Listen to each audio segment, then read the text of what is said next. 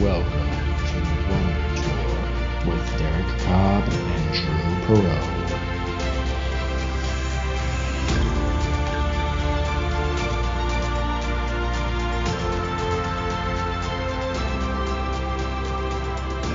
Hi, I'm Derek.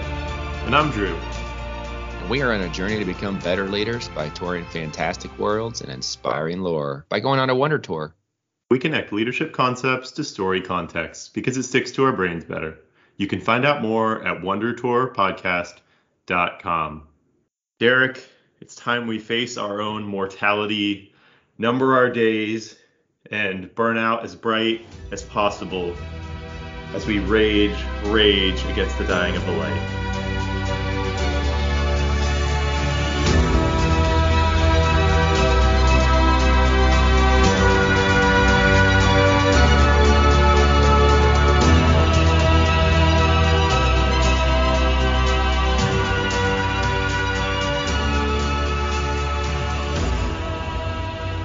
Welcome back to Wonder Tour. We are doing a rabbit hole episode today. We are talking about raging against the dying of the light, and we're going back to our favorite.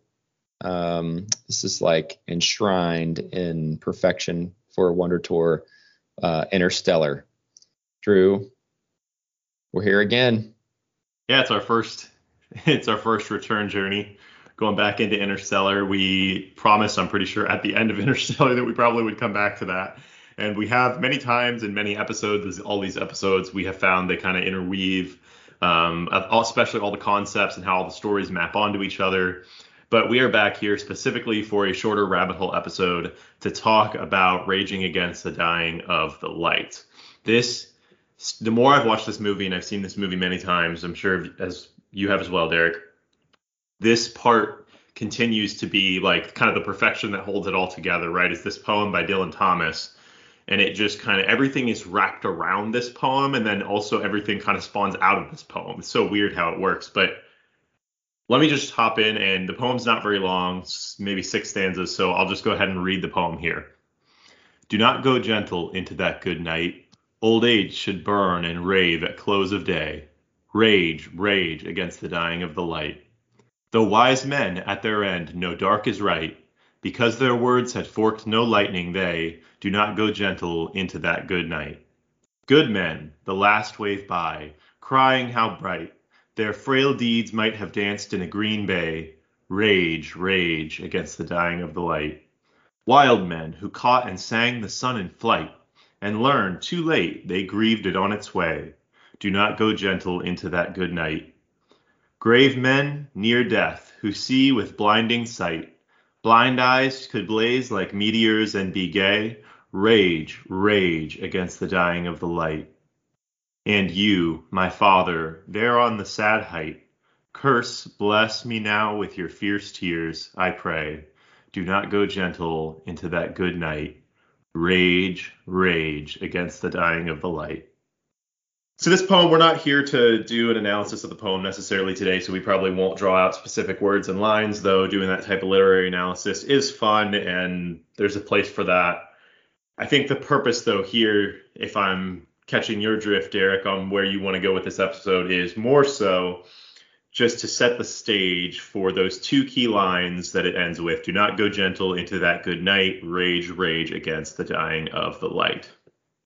Well, and that's the thing. It's, I want to touch on a oft observed, I would say miscalculation about Wonder Tour that many have, which is that we're just in here reviewing media and movies, right? No, we're not doing that. Actually, what we're doing is, we're digging, we're extracting, right? It's not just the surface that we're looking at.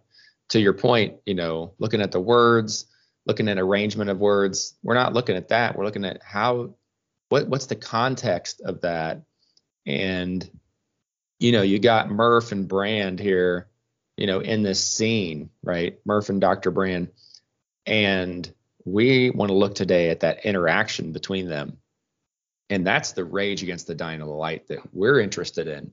We're like, how does this apply to our leadership? Right? Yeah, so let's move on to the moment here. The moment that we're going to talk about is Dr. Brand is laying in the hospital bed, and he is giving some final words to Murph for her to go forward with. Brand is very emotional in this moment. He's, this is kind of a typical movie scene, where we get the death scene in a hospital bed, and they incite something in one of the other characters that pushes them forward. Here he kind of leads with like that he's let Murph down. He's let her on that there was faith to that he could bring, they could bring back Cooper, that they could save the existing world. But he kind of peels back the layer and says that he didn't believe that wasn't really his plan. That was not how he intended that it was going to go. And then he ends with, "Do not go gentle," and he's gone. He really had a certain view of how he had lived his life, and he was really dead set on that was the view, and that was the way that he had lived his life. And so he seems to be, as you pointed out to me, not really raging. I mean, he's raging, but for the wrong reason. So I guess I could say in these moments you can rage for the right and wrong reasons, can't you? You can. So let's start by looking at this from Murph's perspective. Murph is kind of a beacon for hope. So I want to talk about this in terms of stoking the fires of humanity. And so if you're, if you're hearing this map onto something, it does map onto, Miyazaki's Dark Souls and the kind of ideas that he created there that were, again, not necessarily all his own. They've been pulled from other literature from all time. But the idea is that as humans, we have something that makes us different than animals, right? We have a sense of purpose. We have the ability to build these strong relationships based on love with each other. And as a result, we as humans have hope where other animals don't seemingly have the ability to have hope, right? So even in a world that has all kinds of great things and bad things, that's kind of all over the place, what's going on, and sometimes it's really trending poorly, and other times it seems like it's on the up and up. We are able to have hope, and not only have hope, but we're able to share that hope with other people. So I want to talk about it as though as humans, we are kind of like stewards of this fire of hope. And it's our job to make sure that we never let the fire go out inside of us, but also to make sure that we spread that fire to other people and make sure that their fires don't go out as well. So I don't know if we want to just take the Dark Souls terminology of fire keepers that are kind of the job of the firekeeper, though, is to make sure the light of humanity does not go out. Or if one light is going to go out, it needs to be relit again with somebody else. And that's exactly what we're seeing here with Murph, right? The light of hope in her, one light is kind of going out and another light is being lit. And if we think that we are these firekeepers, and we can kind of, and again, this is not, any analogy is perfect. So we have to be careful here. This is not a perfect analogy. This is just one way that I'm thinking about it right now. But if we are these firekeepers, then we need to be careful that we don't let our light turn to smolders, our personal light, because if our personal light ever turns to smolders, then we're going to have a really hard time lighting it again. We're probably going to need somebody else to help light it from external, and we're going to have a hard time lighting other people's fires. So our goal is to kind of maximize the fire here. Have you ever run out of gas? I've run out of gas probably once in my life. Do you know how it happens? Like, what's it like? What it's like when it happens, or like how you got to that point? Like on my lawnmower, when I run out of gas, it's kind of like it doesn't quite just, it's not like an abrupt end here, It's more like a, and then it kind of gets going again, and then it kind of like, and it starts to wind down. And I think that's the metaphor I want to use here, talking about Brand, which is, this was not his only time. Maybe he had an opportunity to kind of set the stage and lay the groundwork. So look at it from Murph's perspective, like you said. So, she she has two things going on. One is anger that her father's gone, right? So it's very motivating. The other one is this like amazing curiosity that she carries around with her, and she is hanging on Dr. Brand's every word. If you notice, because she's like, tell me the equation again, blah, blah, blah, blah, blah. You know, they're in there, they're working on the blackboard in previous, you know, scenes, etc. So she's ready, and she's been prepared by him because, you know, he has spent a lot of time preparing. And that rage, I think, you know, his commitment to raging at the end, I think really drove him to kind of prepare for that. And then so in this last moment, she was extremely prepared for this handoff. And she got a little bit of a blip there, didn't she, Drew? You know, like where he was just kind of like, you know, what did he say exactly? Just so everybody can hear it again. How he ended out, do not go gentle. Then his eyes close and you get the... But before he did that, he said something. He gave a marker, didn't he? He kind of said that. Oh, he says that he let her down. Oh, you mean what actually? Do you mean like the actual story context of what happened? Well, like when he starts to unwind, right? So he starts when he says like there, yeah, he says I lied, or what did he say? Yeah, exactly. Yeah, he says I let you down. He says I lied. He basically tells her that the plan that she had been working towards, he didn't really believe in. I mean, I think you can distill it down into that. Yeah. So that's the panic that happens at the end. And I want to say that, you know, when someone's handing off to you, you know, when you're in Murph's situation, you can't only focus on that panic at the very end, because I think there's something deep within us as we're letting that fire go that we just want to control exactly how the transfer happens. And I want to comfort most people that are listening to this, which I think that if you are consistent in your leadership, that the fire transfer happened a long time ago, you just don't realize it. And so it's a process, right? It's not just a one-time moment. And Brand thinks he botches it, right? If you really put yourself in the empathetic shoes, and we will here in a second from that perspective. I know I keep going there because I'm like, you know, he's the one passing off, but Murph is very curious, and she's very ready for this transfer to happen.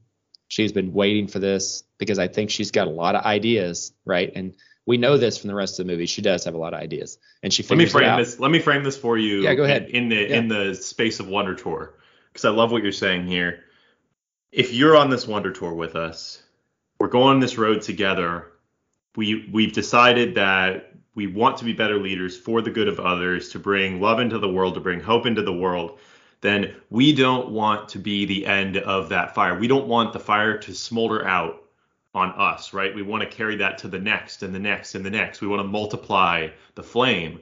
And so if that's the case, then we're going to have to transfer the fire one or many times in our lives. And so this, Derek, what you're pulling to here is perfect, right? It's how do you transfer that fire? Whether sometimes the fire is like direct responsibilities at work. You know, other times the fire might be transferring, you know, the primary responsibility of leading an initiative, or, you know, there's that time in a family, it seems, when, you know, the patriarch or the matriarch ends up, you know, they're still a big part of the picture, but they transition to their kids from being the primary on everything to being the support on everything. And how do we transfer that fire and make sure that if you're on this Wonder Tour, then you've got some sort of fire inside of you? I know that I do, and Derek does. There's a fire inside of us that wants to bring hope to the world. And how do you transfer that to your kids? How do you transfer that to the people that are going to take over from you? And I love that we're looking at this now, because this is so perfect, right? What you said there, it's not a single thing. It's a process. You transfer the fire by how you lead and how you live, right? And I think a lot of it starts, you know, the moment you start being vulnerable with that person that you are, you know, transferring to. And I think that's something that he does with Murph. We're not privy to all the scenes and different things like that, but you build a relationship by having moments of vulnerability. And I think when those moments of vulnerability start being closer together, that's a signal that the transfer is happening. And I can't tell you exactly what those triggers are. It just seems to happen that way. When someone knows that they are falling apart, when someone knows that whatever it is, it could be an initiative at work, like you said, it could be something that, the initiative is falling apart. So like now we're going to rebrand it. Well, how do we spin off pieces of that and say, I need you to take this. I'm going to go underground for a while.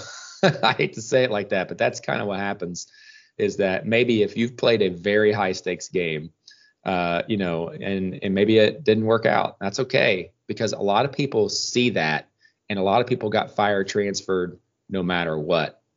You may not think so, but if you really think hard enough about it, I think you'll see that they were enfranchised to it. They were, clued into it. They picked up what you were trying to do. Even if you didn't quite succeed, right? And you figuratively pass away, in terms of your initiative, there's always something left, and there's always something left for someone to pick up. And if you're intentional about that, it can continue on, and you have passed the fire, my friend.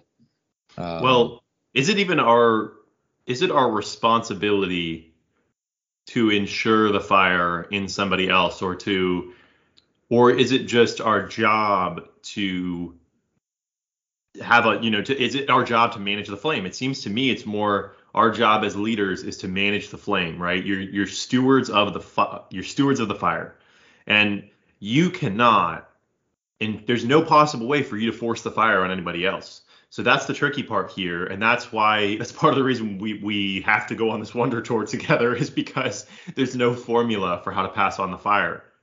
It's different perspectives that we look at it from, different models. As we learn them, then we'll start to incorporate them into a bigger and bigger model of leadership and of how to live life well, and into our character. And through that, just maybe the fire gets transferred to those around us.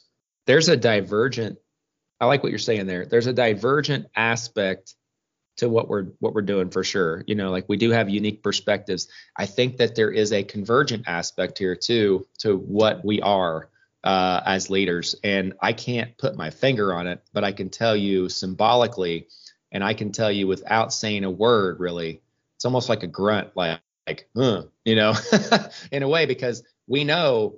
If I could distill it to a grunt, I can't, unfortunately. But as leaders, we know that there is a responsibility to pass the fire on. We don't know individually how that's going to occur. I'm not saying that. We have to figure that out along the way on the journey. What do you do when you feel inadequate, though, Derek? Because I think that's what Brand feels here. So let's transition to his perspective. I know we're kind of hopping around here, but that's great. It's the Wonder Tour. So from Brand's perspective, he feels completely inadequate here, and I have been there for sure, where I just feel, something wrong in my stomach or whatever. When you feel like, all right, we've reached the end, and like, I don't know if I transferred the fire. I don't know if I ever could. One of the things that I think about in this situation is I try to keep in mind, and this is hard when your physical body is failing, right? So if we're thinking about Brand here, the walls are closing in on you. You're really starting to think mostly about your physical self. But let's try to think about that's not the case maybe in that particular situation. You have to be able to remember your previous wins. You have to be able to remember the stuff that you did before. Actually, I keep a log, and I try to go back and I try to update it, but I try to keep a log of the things that I did that worked, that nobody can go back and change. And if I can go back to those things and think, I did it before, and even if I don't do anything from this point on, I did enough. I don't ever want to be like, I can't do more. Obviously I'm going to try to do more, but I'm just saying that, did I get enough, hits on the piñata as a leader? Have I had enough accomplishments, be it technical or, soft or whatever it may be? Obviously there's all kinds of different ways to win as a leader. But keep that in mind, because when you get into that moment, that makes the difference between confidence and panic. Am I wrong? That makes sense to me. I try to do something similar. I have an exercise where, I'll repeat to myself certain things every morning when I wake up. Not necessarily right when I wake up, but when I get out of bed a lot of the time, I'll have to repeat to myself certain truths. And some of these truths are founded in stories, and they're founded in stories of other people, or they're really powerful when they're founded in your own stories. Like you said, where you can carry forward, like, hey, maybe today there doesn't feel like there's a lot of hope, but remember this time in your life when you didn't have hope and hope came through in droves and it powered you on through the next thing and it powered up other people as well. That's why we're on this Wonder Tour, is to remember the power of stories. And I think Brand, he just feels so guilty for pulling the wool over everyone's eyes the whole time and leading them to believe that they're, what he didn't even believe anymore, obviously, because he said that he failed and he let Murph down, that we couldn't get her dad back and we weren't going to save this current planet, that in the end it was going to be, they had to build a new society of humans elsewhere and let this one die. It's not, the thing about it though is it's really hard. Like you said, we're getting back to what we were saying at the beginning. It's really hard to tell when you're actually transferring the fire. It doesn't happen at a moment. And so you have to recognize that, like, it's okay. You will make mistakes while you're transferring the fire. Hopefully they're not as big as Dr. Brand's, like, kind of lying to everybody about what he knows about the future of humanity. Really, we definitely don't want to do that. But we've talked about that in episode 5, Interstellar, Becoming Curious Explorers of Wonder Tour before, so we won't rehash that here. But when you're transferring the fire, you're going to make mistakes. And sometimes those mistakes power you in a way. They can, because other people are going to make mistakes too. There's no perfect transition of the fire. It's going to be a little bit of a, but tried to hand it here and the fire fell on the ground and, like, we got to go back again to the bonfire and get a little bit more. And, like, there's going to be a lot of stops and starts there. I mean, I would say here, and as we're wrapping, is that think of it like a package and it's got a bow on it. Don't pull the string on the bow. Let the person that you give it to do that, right? That's what he starts to do. He's like, look, I know you're not going to like what's inside. I know you're not going to like what I'm giving you because I lied and all this stuff. But what about the other 90% of things that he set the groundwork for? He had a solid theory. He just didn't know quite how to solve it because it looped back on itself or whatever. Murph figured that out. He didn't know she could do that. So I think the most important thing to remember here is that when we're handing off to somebody, don't assume you know what their capabilities are to take it forward. You may think that you have a profile of the fire carrier or the light carrier. You may not, and you can't necessarily assume. And I think that's what induces panic, is like, oh, they're not going to be as good as me. No, they're not you. That's the thing. They're just not you. And you don't have to dwell on that so much. Your time is done, right? You have to let go of it at this point. That's your job. Your job is to let go well. And letting go well, obviously, is starting early and then dovetailing into this moment to where you say, I trust you. Goodbye. Do not go gentle. If he would have just said, I trust you, Murph, you got this. Do not go gentle, and then just died. I mean, think about that. What gave him regrets is the last thing that they said. Don't you know, that's the thing that someone's going to remember. Well, he said that he lied when he died, and, I don't know. I just think it's so easy to slip into that and be like, oh, I know I made so many mistakes and blah, blah, blah, blah. Well, maybe you did, but why don't you let them decide that, when they open the package for themselves, open the present, I say, as we're getting close to Christmas here, right? I love it. When you're transitioning the fire, when you're passing fire on to other people, let them be the firekeeper. Don't try to continue to be the firekeeper when it's your turn to transition it. There we go. And that's been another rabbit hole. I loved it. I love this. I always love this poem. I always wanted to unpack what it meant for me and others as leaders. So thank you, Drew. That was great. Okay, well, let's see. Next week we are going to do Loki. we're going to be jumping into, and it's just going to be focused around episode 1 of the Disney Plus series Loki. We are transitioning through this episode from our series on game theory to our series on becoming curious explorers. And we felt no better place to kind of kick that off than with Loki. Yep, and we had a nice lead in there with Rage Against the Dying of the Light. Just thinking about, again, this transition from games that Dr. Brand was playing, and now into, hey, the only option is to explore, right? And be curious. And that's kind of what he did for Cooper. So that's why we were thinking that it was a great transition into Loki. And Loki is a person who really didn't have a choice to become an explorer and be curious, because he got dropped into a crap storm. So the show's great, and we're going to be talking about that. If you had some different things that you wanted to add to the Rage Against the Dying of the Light, feel free to hit us up on Twitter at The Wonder Tour. And we've already covered what we're going to do next week. So remember, not all who wander are lost. We'll see you next time.